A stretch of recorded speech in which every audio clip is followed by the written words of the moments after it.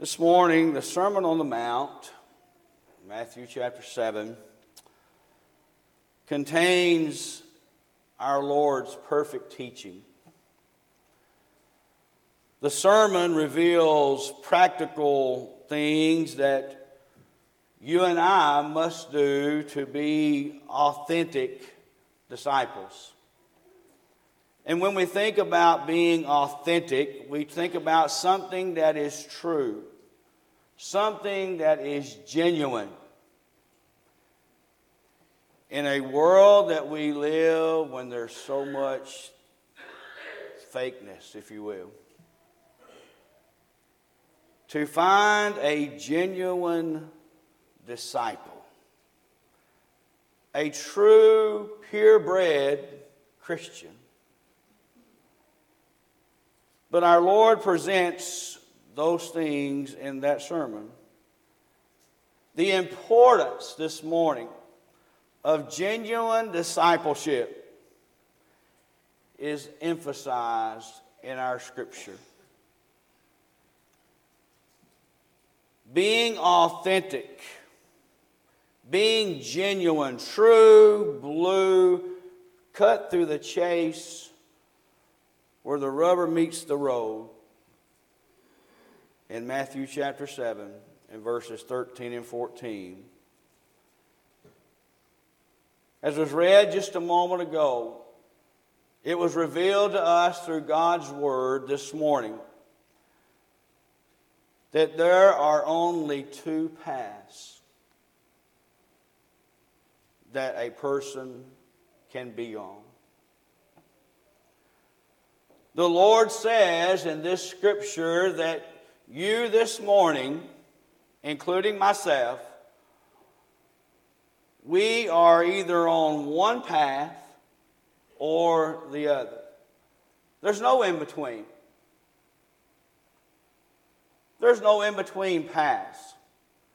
There's no median, if you will. This morning, every person within the sound of my voice has chosen a path to be on, and you're following that path. You see, life's about paths, and you're on a path.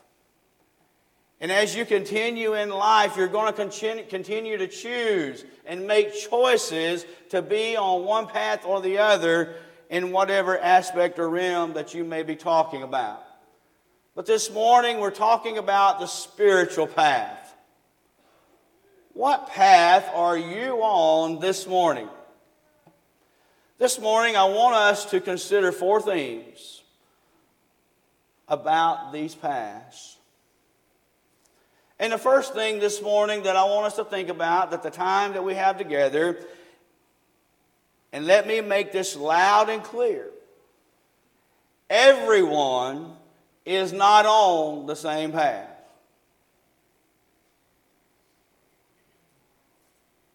There has to be a choice.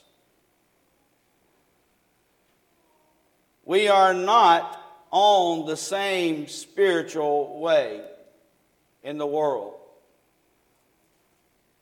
Let me suggest to you this morning that there is only one path.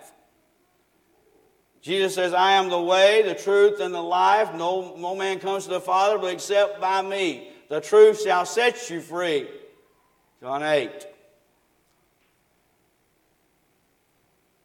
You see, some people this morning, as we've read in our scripture, notice the scripture again, and I have a note in my Bible here that says this is the saddest scripture in the Bible. I want you to listen to it as I read this to you. Enter ye in at the strait gate, for wide is the gate, and broad is the way that leadeth to destruction. Did you hear that? Wide is the way, or broad is the way that leadeth to destruction. And here's the saddest part. and many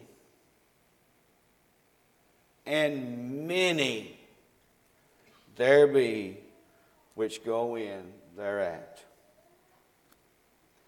Many people are on the path of destruction.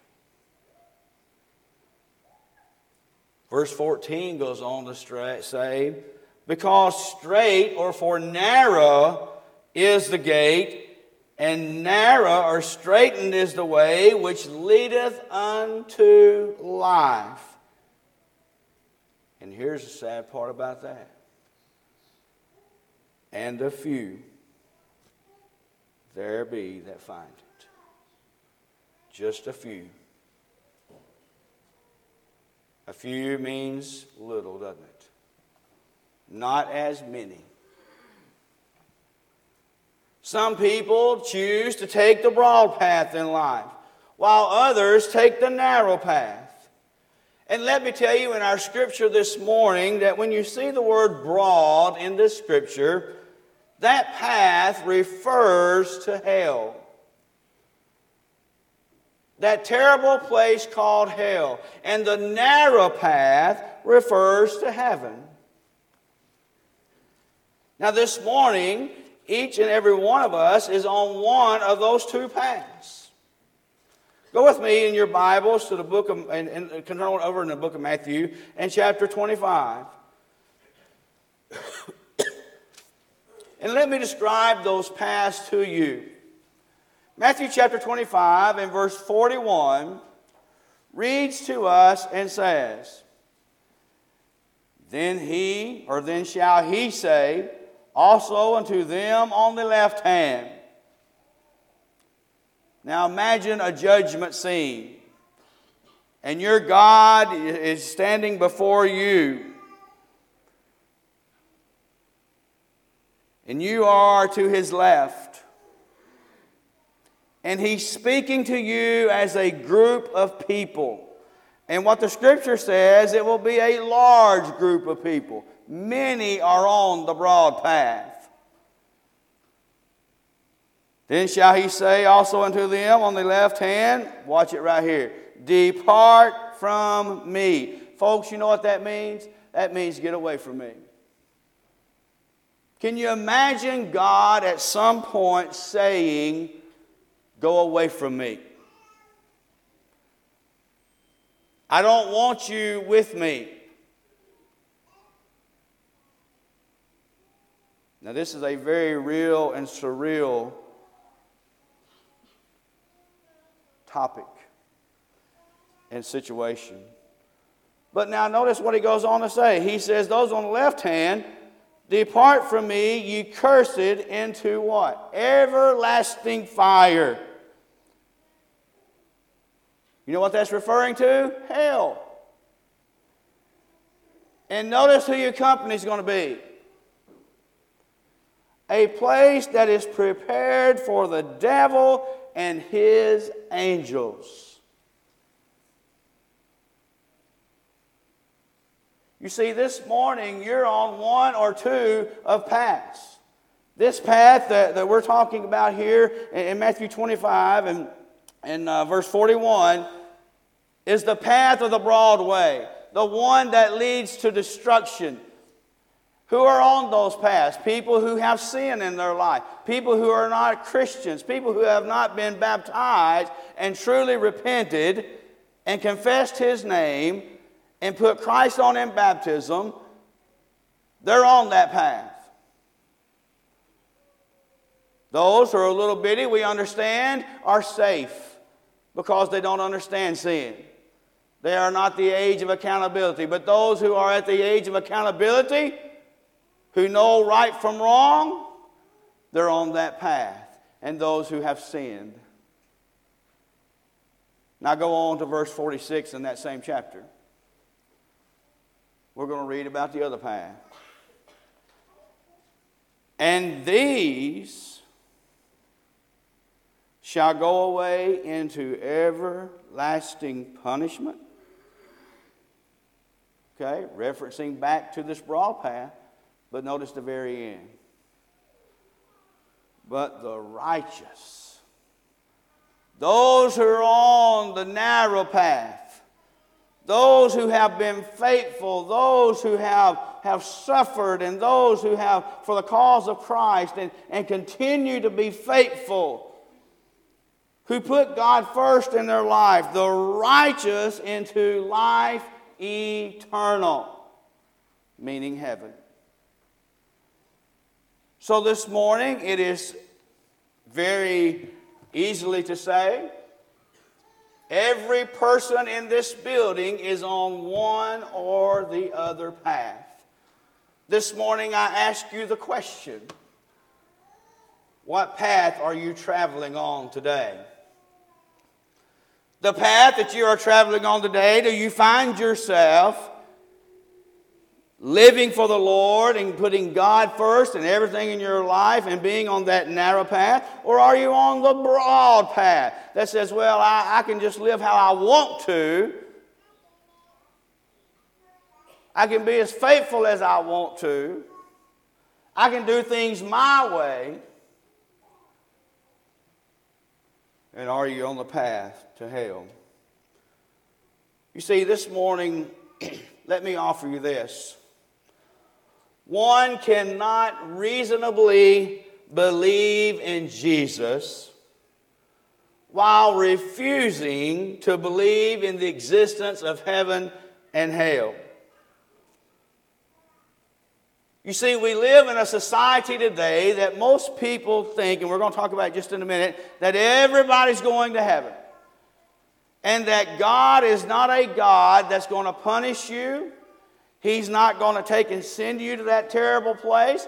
These preachers for the last 100 years and way on beyond that have it wrong.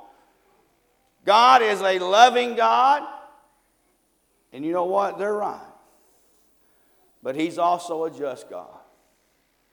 And He is a God that's not going to reward someone who does not care for Him or does not put Him first, or someone who is living in sin, or someone who refuses to be baptized for the remission of their sins. He's not going to save you in the end and just say, oh, just because you didn't do these things, you're a pretty good old guy, pretty good old gal, I'm going to let you anyway. You see, that's not how it works. But people today believe that. Thought number 2. Most people are traveling on the wrong path. We've made that assumption already, hadn't we? There's going to be many that find hell.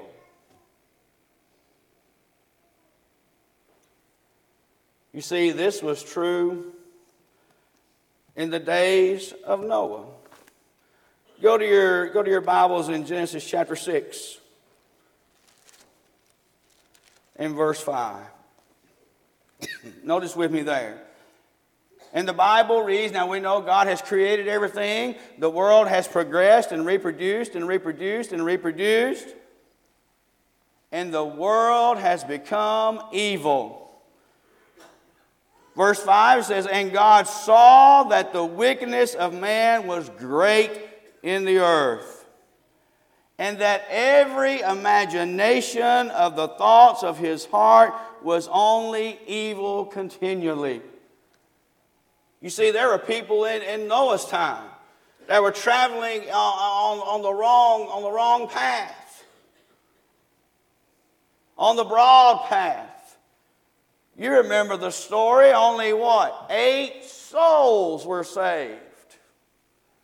Out of the whole world at that time, only 8 people were saved.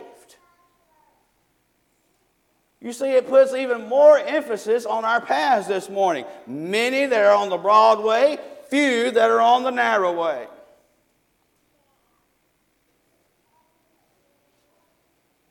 You see, throughout the history of mankind, the saved and the righteousness, or the righteous, have been the minority. And folks, we're living in a world that we're continuing to be the minority. we will more than likely be the minority when our Lord comes back.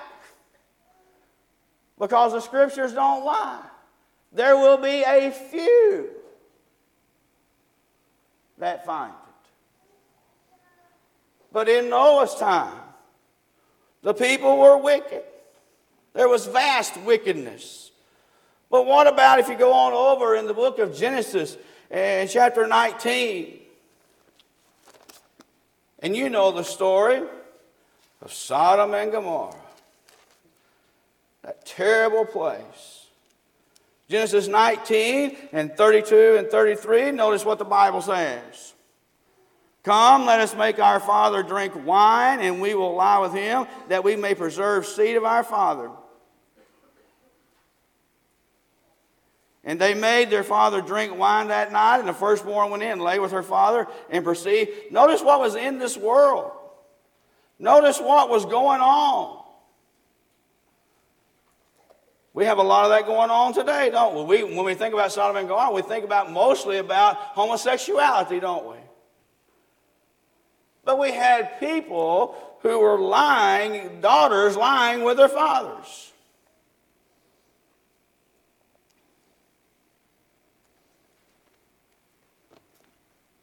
To get their way.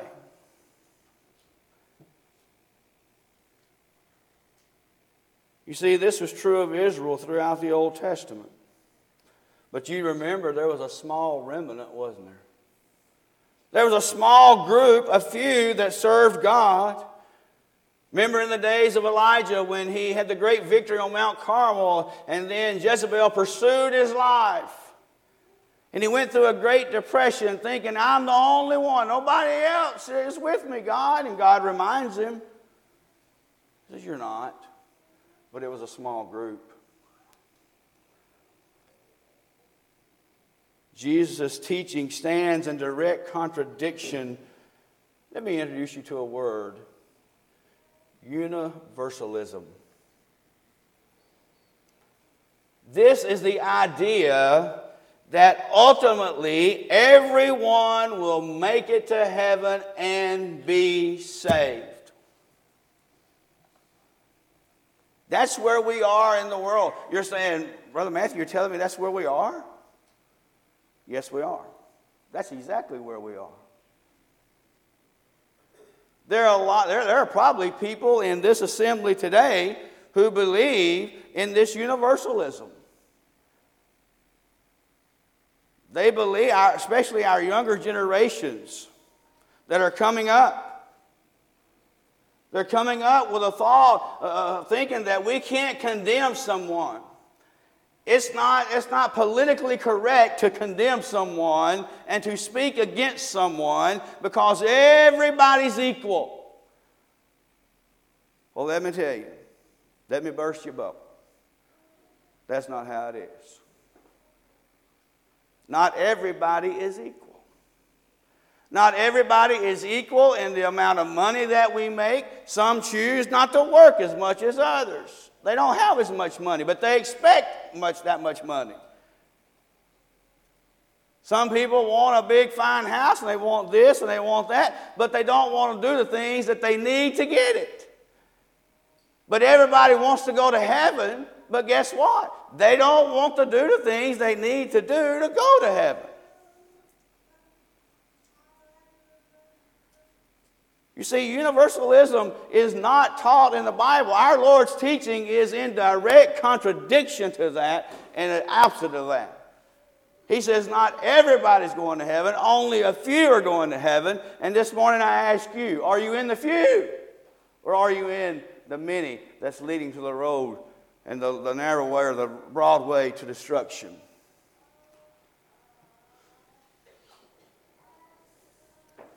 You see, while this is not what God desires, 1 Timothy chapter 2 and verse 4, who will have all men, what? To be saved?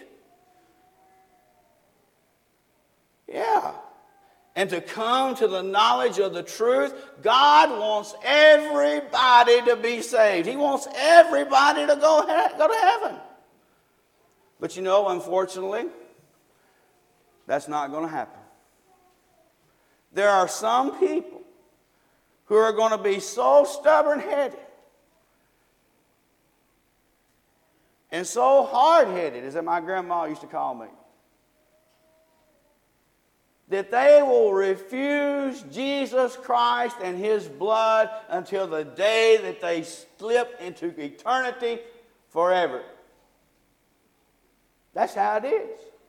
I'm not going to sugarcoat it for you and say, oh yes, everybody will go to heaven. Because everybody's not going to go.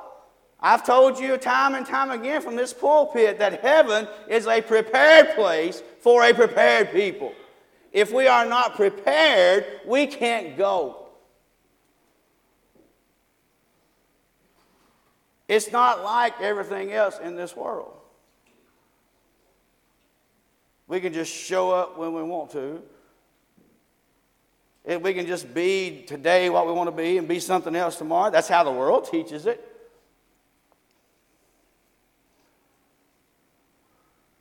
In my study for camp in critical identity and gender crisis in America, they have gender fluidity.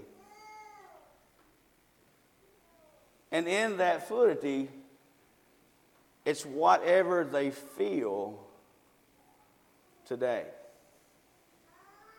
I can identify with whatever I feel today. You see, a lot of people, and I call that a chameleon Christianship. You just fit in with the environment. Whatever I want to be today is what I'm going to be. Whatever I want to be tomorrow, whatever the situation calls for, that's what I'm going to be. Tomorrow, if it calls for me to curse and to get mad and lose my temper and act like a whatever, that's what I'm going to do.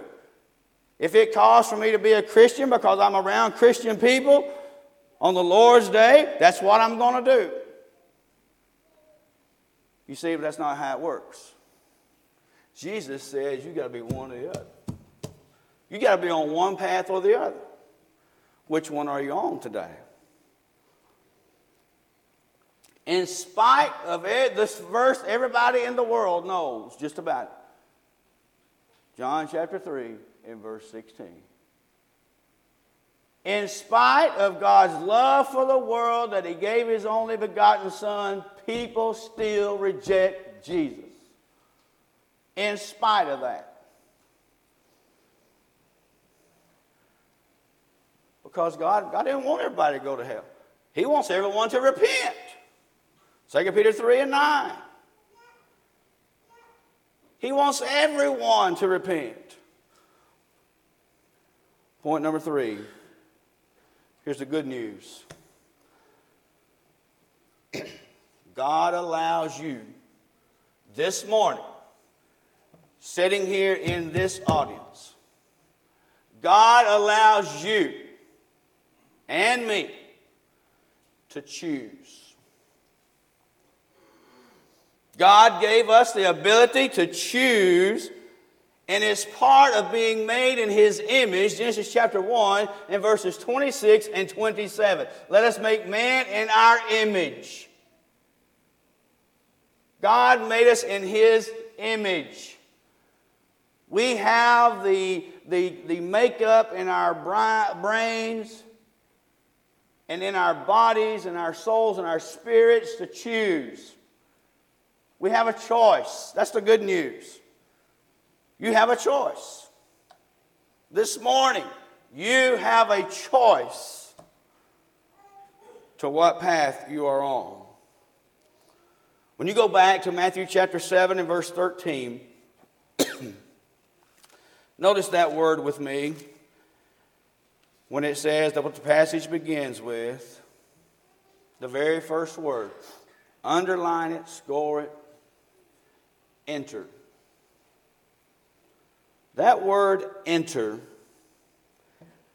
implies the ability to choose. So we could say this morning, choose you the gate. Choose the wide one. Choose the narrow one. It's your choice. Because God created us in His image, we are free moral agents. You have a choice to make. You take, for instance, this morning, I can invite you to my house, but you will never come to my house until you what? Choose to come to my house. I can invite you day in and day out and day in and day out for the next 100 years. But you never will come to my house until you choose to come to my house. You will never come to the love of Jesus Christ and the blood of Christ until you choose to do that. You have to make a choice. You have to say, I'm going to put everything aside and I'm going to Matthew Scoggins' house. Same thing in Christianity in the path that we're on this morning. I've got to put everything aside and I've got to make a choice. Because I'm going to tell you, those things that we fail to put aside hinder us. They hinder us from making that choice. You see, the scripture suggests to us this morning that we choose our spiritual path, verses 13 and 14 that we read. Now you go on down in Matthew chapter 7 there, in verses 15 through 20. You choose who to hear. Notice what it says. We're talking about choices this morning.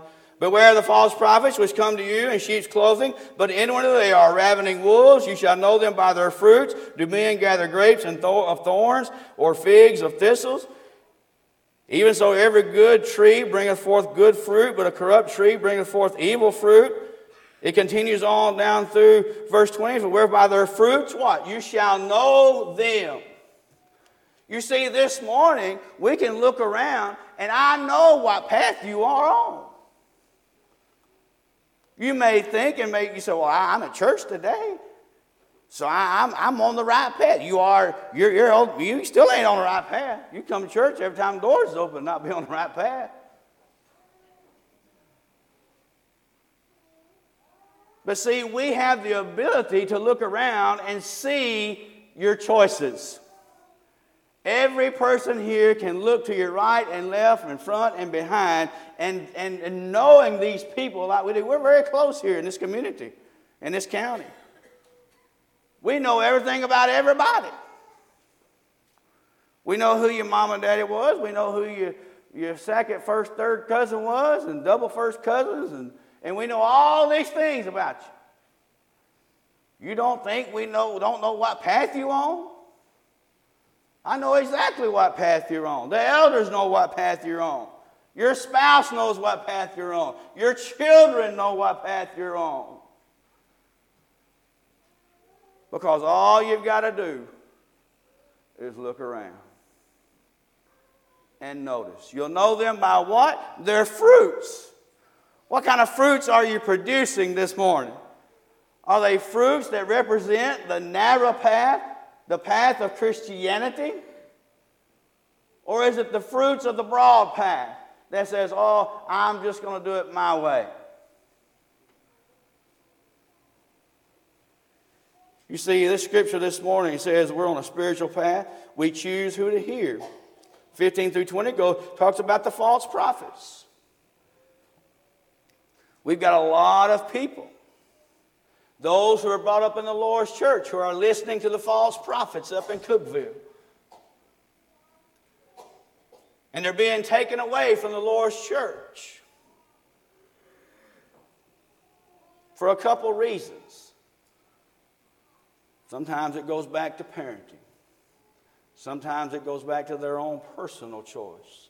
I know parents who brought children to church every time the doors was open, and they've left the church.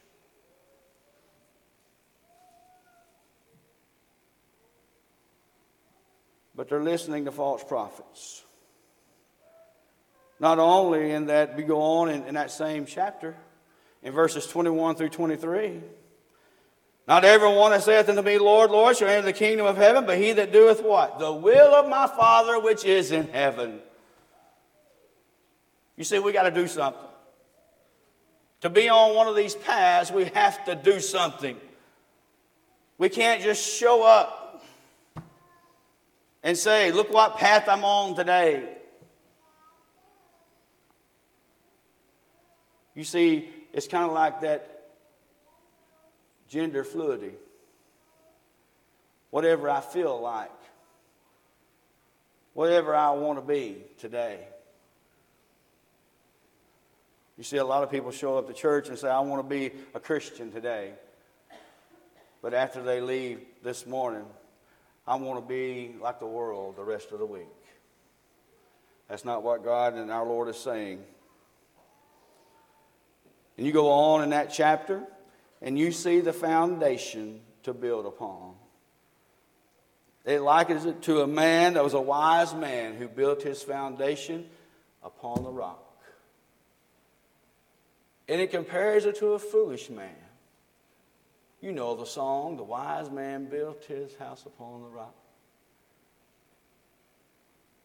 What foundation are you building upon? When the winds and the rains and the storms come, will you go splat like the foolish man? Or will you stand strong like the wise man? Last but not least, we can know our current path. This morning, you can know. Verse 21 of our text. Not everyone that saith unto me, Lord, Lord, shall enter the kingdom of heaven, but he that doeth the will of my Father which is in heaven. This morning, I don't have to tell you. Nobody next to you has to tell you. Our elders don't have to come and meet with you. You know this morning what path you're on. You've heard the preaching, you've heard the teaching, you've been brought up. You know where you are right now. I don't have to tell you. I don't have to call you out individually. You know where you are. God knows where you are. Are you keeping the Father's commandments? Are you doing His will? In the book of 1 John, in chapter 1, or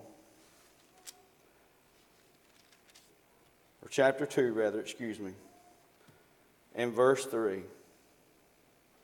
And hereby we do know that we know Him, if we what? Keep His commandments. This morning, you know. You can live with confidence this morning regarding your salvation. 1 John chapter 5 and verse 13, where the Bible reads and says to us, these things have I written unto you that believe on the name of the Son of God, that you may know that you have what? Eternal life. And that you may believe on the name of the Son of God. You can know this morning what path you're on. You can know where you're headed this morning. Which path are you on right now? If it's the wrong one, choose to make a detour. Choose to make a detour right now. I've been on the wrong path way too long. I've been away from God way too long. It's time for me to get serious about being a Christian. It's time for me to get serious about going to heaven. What path are you on this morning? Please come. Together we stand as we sing.